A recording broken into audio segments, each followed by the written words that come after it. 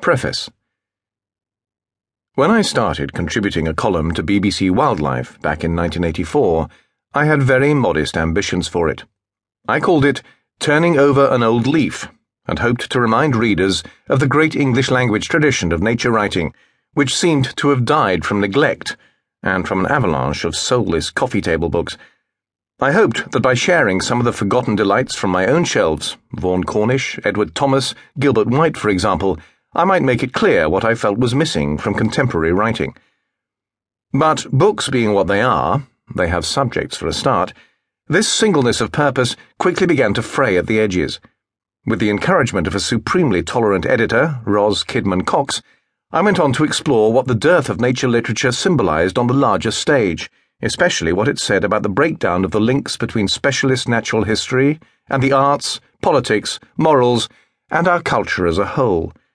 Soon, the column became freeform, and tales from the home patch, expeditions abroad, and moments of pure fantasy began to creep in. Yet all of them, I hope, are variations on that underlying theme, that the experience of the natural world is part and parcel of our ordinary lives, and that we sideline it as a mere hobby or as the prerogative of specialized scientists at our, and the planet's, peril. These other beings of what has been called the more than human world are our neighbors, and we need to understand how to get along with them. The column has evolved to have something in common with traditional personal columns in the press, except that it has a much larger range of characters of all species. It has had different titles.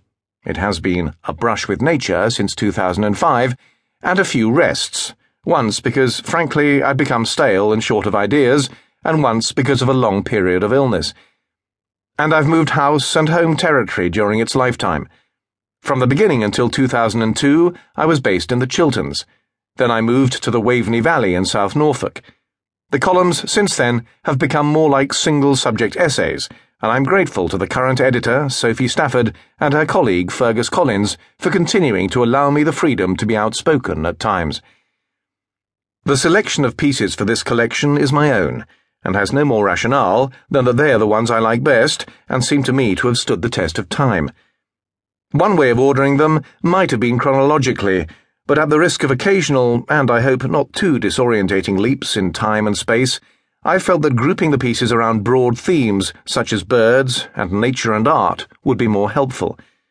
I've resisted the temptation to indulge in rewriting and updating beyond the correction of factual errors and slipshod phrasing. This perhaps needs an explanation. The column